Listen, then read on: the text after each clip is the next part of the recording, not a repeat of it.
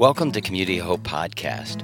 We pray that the Word of Christ would dwell in you richly as you listen and that you would be encouraged in Christ. I just love having a New Year's Eve that has a worship time. I don't know about you, but Jim, remember all those New Year's Eves at your house? For how many decades, right? Yeah, but it would be a party at your house, then Christ the King, right? How long did that go on? Yeah, decades, right? So it's just good to worship together, to be here. I'm going to set my glasses down just in case I need them later. Will you pray with me? Lord, open our hearts to your word. We are people who, by your grace, come under your word. You are the truth, and you lead us in truth. And so lead us, Lord Jesus, in your name. Amen. So let's see. Is it up there? Oh, you know what it is? Turn on. Look at that. Amazing. So I wanted to take a little bit of a look at 1 Peter because what I find kind of interesting is your last image of Peter in the New Testament, or at least in the Gospel of John, is when Jesus is reinstating him in ministry. I don't think I have to go into much detail to say that Peter was a bold man, and what did he do? He fell. He denied, and he's ashamed, and Jesus reinstates him this way. He goes, after they had finished eating, Jesus says, Simon Peter, Simon, son of John, do you truly love me more than these? Yes, Lord. He said, you know I love you. And what was Jesus' words? Feed my lambs. And then it's like, Simon, son of John, do you love me more than these? Yes, Lord, you know I love you. How many times did he deny him, right? How many times do we have, take care of my sheep? The third time, Simon, son of John, do you love me? Peter's hurt, and the third time he says, do you love me? Yes, you know all things. I love you. Jesus says, feed my sheep. Sometimes it's translated, tend my sheep. And I thought, well, okay, then when he wrote his first letter, he was doing sheep tending, right? I mean, if this is the admonition of Jesus to Peter, then his first letter would begin with words to the sheep. And I couldn't help but think, what a better thing to think about here at the end of the year would be Peter's words, at least the beginning of his words, to the sheep. So 1 Peter begins this way, praise be to God the Father of our Lord Jesus Christ. In his great mercy, he has given us new birth into wait, did you guys just sing this? Living hope through the resurrection of Jesus Christ from the dead, into an inheritance that can never perish, spoil, fade, kept in heaven for you, who through faith are shielded by God's power until the coming of the salvation that is ready to be revealed. I love, he begins his letter, does he say, hey, guys, it was great to be with you? No, let me talk about Jesus. And not just talk about him, praise be to God, our Father, and our Lord Jesus Christ. I don't know about you, but praise is powerful, isn't it? There's something that happens when I praise or you praise. And even James says it can almost be a little exorcism, right? Draw near to God, he'll draw near to you, and Satan will flee. I remember singing a song, turn your eyes upon Jesus, look full in his wonderful face, and the things of earth will grow strangely dim in the light of his glory and grace. As I start thanking him and praising him, and the cares and the worries can kind of fall to the side, can't they? I remember a song by the Imperials years ago. It said, when you're up against a struggle that shatters all your dreams and your hopes have been cruelly crushed by Satan's manifested schemes, and you feel the urge within you to give in to earthly fears, don't let this faith you're standing in seem to disappear. Praise the Lord. He can work through those who praise him. Praise the Lord. Our God inhabits praise. Praise the Lord for the chains that seem to bind you serve only to remind you that they drop powerless behind you when you praise him. I thought about that when I read a Facebook post by a friend of mine who's a pastor. Now, he posted this publicly on Facebook. There were 22 shares last time I looked, but I also texted him and said, hey, can I use this? He's like, you're like the fifth pastor who asked me for that. You know, and what is beautiful about this is his vulnerability. He says, I realize this is long, but I hope that my transparency helps someone dealing with loneliness and depression this holiday season. He says, I'll never forget the day my head elder and best friend walked into my office right before beginning the second service and handed me a letter of his resignation. He said, Pastor, I'm so sorry, but I've been a Judas and I can't cover it up anymore. He then proceeded to tell me how he had betrayed my trust in the most painful way. The shock, anger, and pain from the sting of betrayal from two people I trusted more than anyone else in the world was overwhelming. I was numb. Thoughts flooded my mind. Are you serious? How could this be? What did I do wrong? How am I going to go out and preach to a church packed to capacity? He had to get that in there because he's a pastor. It was the most devastating moment of my life. I felt as though everything I had trusted had failed me. Over the next few months, I found myself sinking deeper and deeper into depression. It was deep, dark time where I was paralyzed by fear and bitterness to the point of despair of life and prayed to die. Every day was a struggle I just couldn't seem to break out of. Thankfully, I never really entertained the idea of suicide because I didn't want to inflict the pain on my family and children. I was afraid of being lost eternally, and I didn't want God to, but I wanted God to take me. And I realize it sounds unspiritual and weak, but unless a person has walked this road, they just don't understand. I was hurting, angry, bitter. I took it out on everyone around me. The more people separated themselves from me, the more angry and bitter I became. And the worse the depression became. You see, depression is not something most people can just shake off or resist. It usually is a process, and it takes time. I'm actually writing a book on it right now called I Dare You. He says, but there's 5 things that help me push back and break free. 1, having trusted friends to talk. 2, that I knew wouldn't tell anyone else and wouldn't use my struggles against me down the road. 2, spending time in the Word and in worship and allowing the Holy Spirit to heal my brokenness and re-energize my spirit. That's why I shared that. He's like, you know what? One thing that helped me was getting my attention off myself. And then he says also rest. One thing pastors do the least is rest. Working out was my release valve. Long runs, walks helped me clear my mind and heart. Embracing a new challenge. I had to embrace the passion. I had to re-embrace the passion I had lost and allow God to renew my vision. And then learning to forgive myself and others. He goes on. It's a long post. But the power of praise is powerful. Even for us, when we go through those really dark times, when we go through those times of depression. And Peter knew this. And then he says, in this you greatly rejoice, though now for a little while you may have had to suffer grief of all kinds of trials. These have come so that your faith, of greater worth than gold, which perishes even though refined by fire, may prove genuine and may result in praise, glory, and honor when Jesus Christ is revealed. The thought that I had when I read this was many times in our culture, when we think of God and suffering, we go, oh, they can't go together, right? Because if God is God, how could he allow suffering, right? If God is all good, all powerful, then why would he allow suffering to happen, right? And here, Peter doesn't seem to have that problem, does he? He's like, you rejoice in your salvation. You rejoice in all the gifts that God has given you, yet you got to suffer griefs, and it's like all kinds of trials. Like, you look at 2021, anybody have all kinds of trials?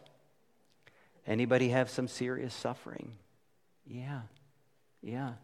And somehow he's still finding joy in the midst of his suffering. it's puzzling, isn't it? And yet this is part of the Christian life.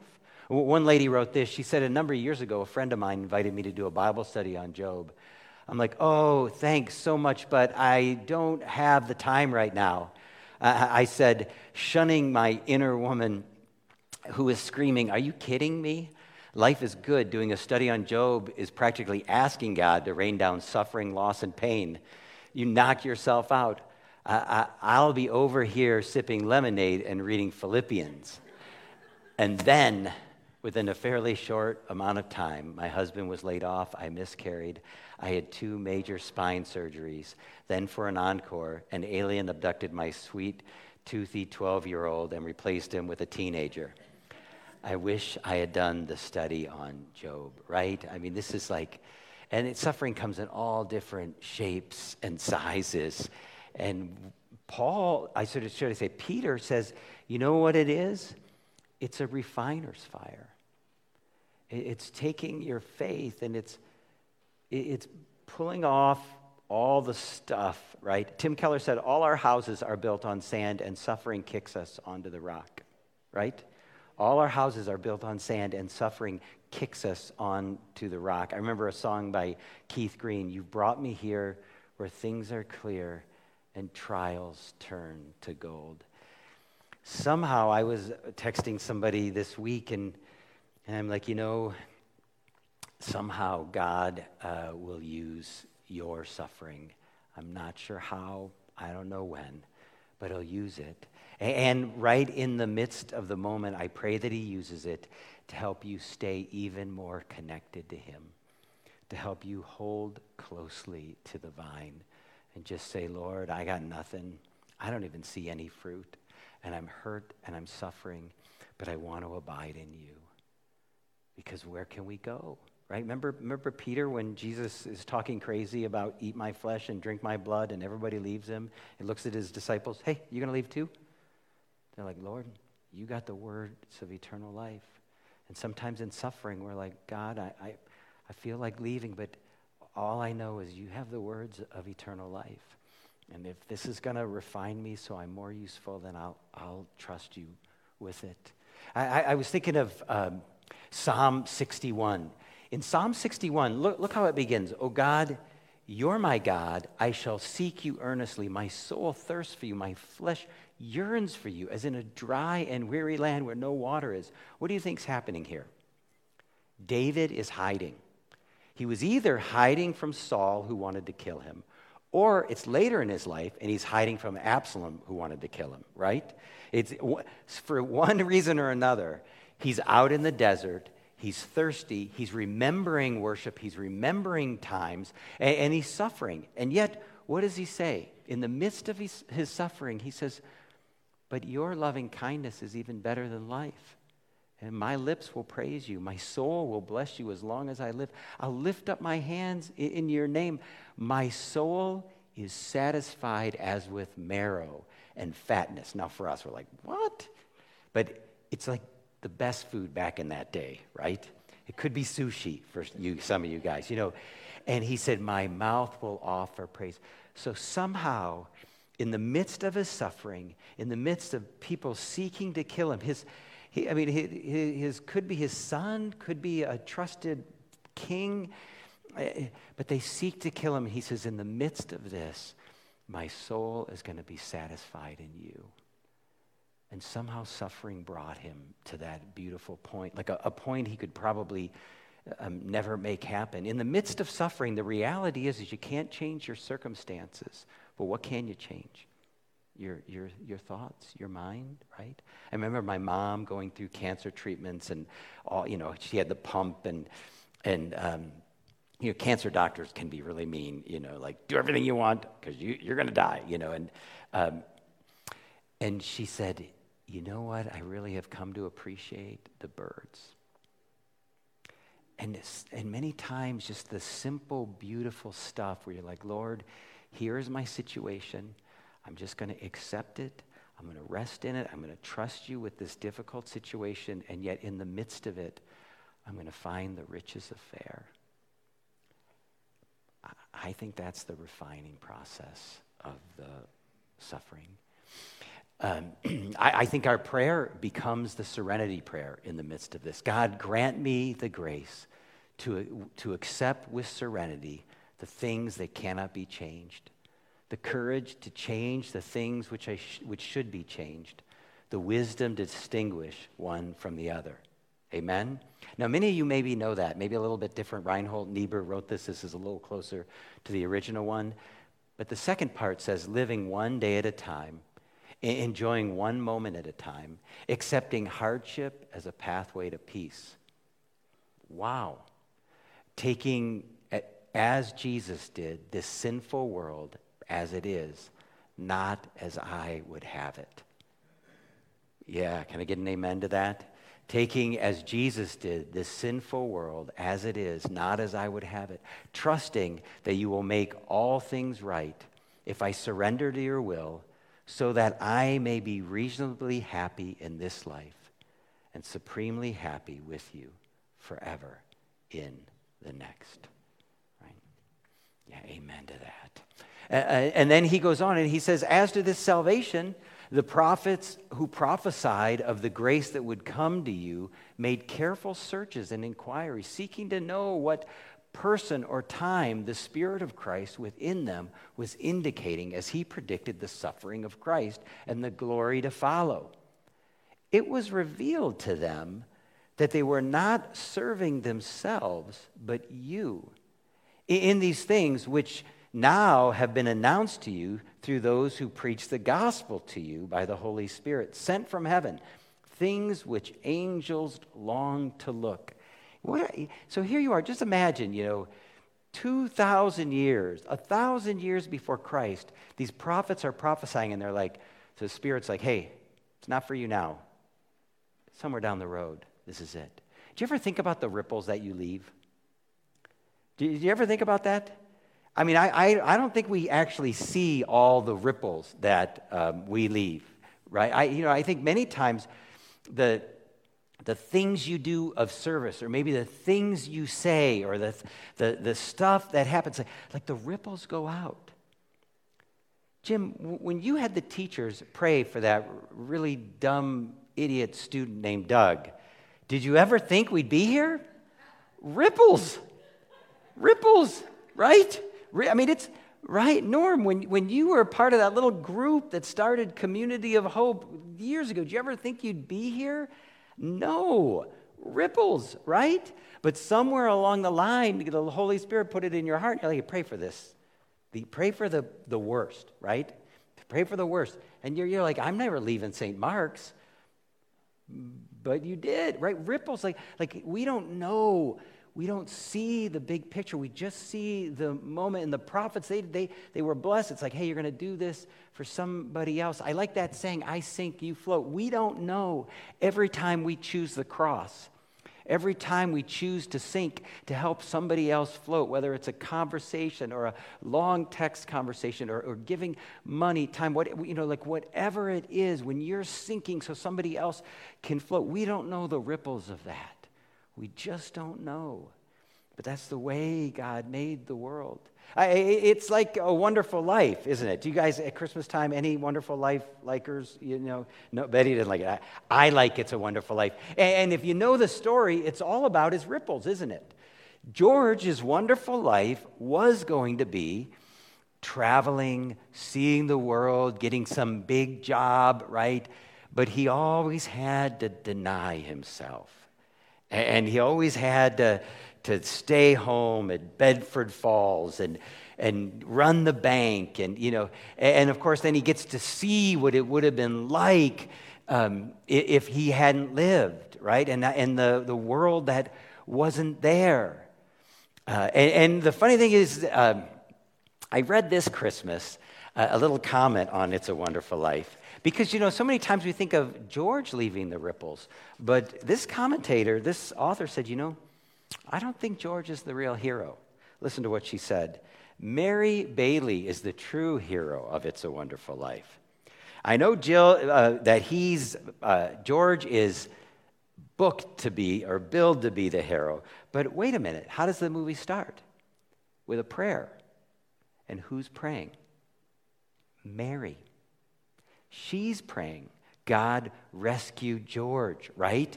And what does God do? He sends an angel to rescue George. To answer whose prayer? Mary's prayer, right? And when the bank guy loses his money and they need money, who says, take our honeymoon money? Not George. Mary does it, right? And when this house is dilapidated and George is breaking the windows, what does Mary do? They end up moving there and renovating it and wallpapering it. And she's taking something ugly and dying and makes it born again. Who is it? It's Mary. And when George is going to take his life because it's the only way he can, keep the bank, who starts the first GoFundMe? Mary. She's the one running around town collecting money for George, right?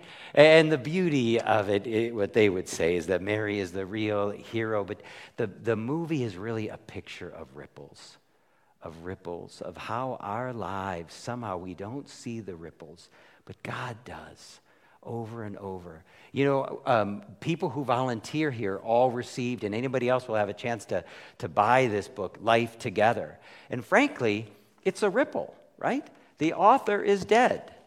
He was killed by the Nazis in Germany, but he was a Lutheran pastor, a seminary professor. Jim's going to do a sermon next week, so we'll get to know Bonhoeffer better. And then I'm going to do a sermon series on this book, Life Together, Christian Community. And look what one author said, Richard Foster. He said, most books can be skimmed quickly. Some deserve careful reading. Precious few should be devoured and digested. Life Together belongs to the third category. And we're going to help you devour and digest the truths in this, but it's a ripple, isn't it? The guy wrote it. How did he know that someday people in Broadview Heights, Ohio would be reading that book? It's a ripple. Right? It's a thing that goes on and on.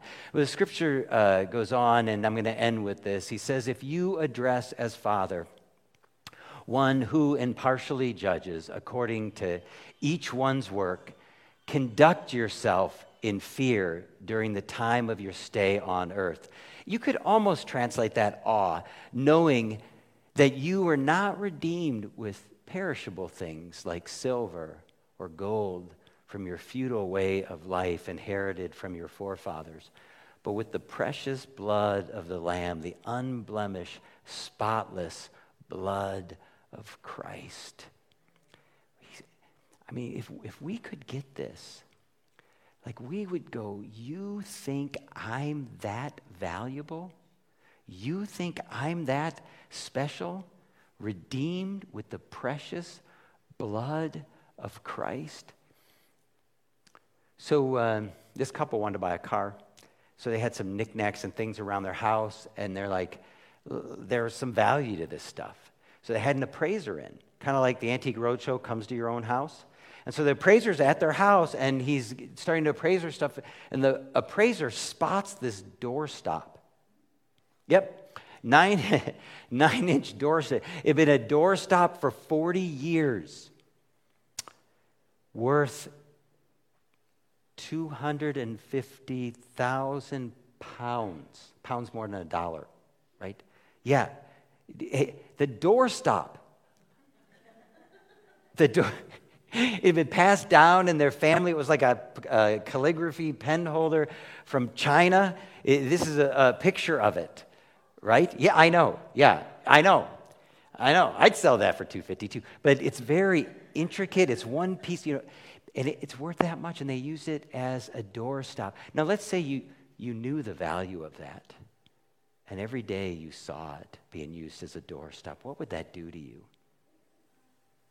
Yeah. You'd be like, no, right? And I think this is part of what Peter is saying. He's like, guys, you and I, what was paid for you is the blood of the Son of God. How would you live if you knew that? If you could get that down into your being every day as we move into the next year. Jesus, wait. Though other people might not think much of me, you value me like up to the sky. Honor God. Respond to him. Will you pray with me? Lord, thank you that we're worth a lot more than that. And you look at us and you say, hey, get it down deep and live that way. Honor God with these blood-bought bodies. Have mercy on us when we didn't, Lord, and minister deeply into our soul each of our value today. And Father, when we look back, there's a lot of perplexing stuff. There's a lot of stuff from 2021 that we just sit here with. And yet I pray that you'd hold on to us and that we could hold on to you. Jesus, in your name, amen. Thanks for listening.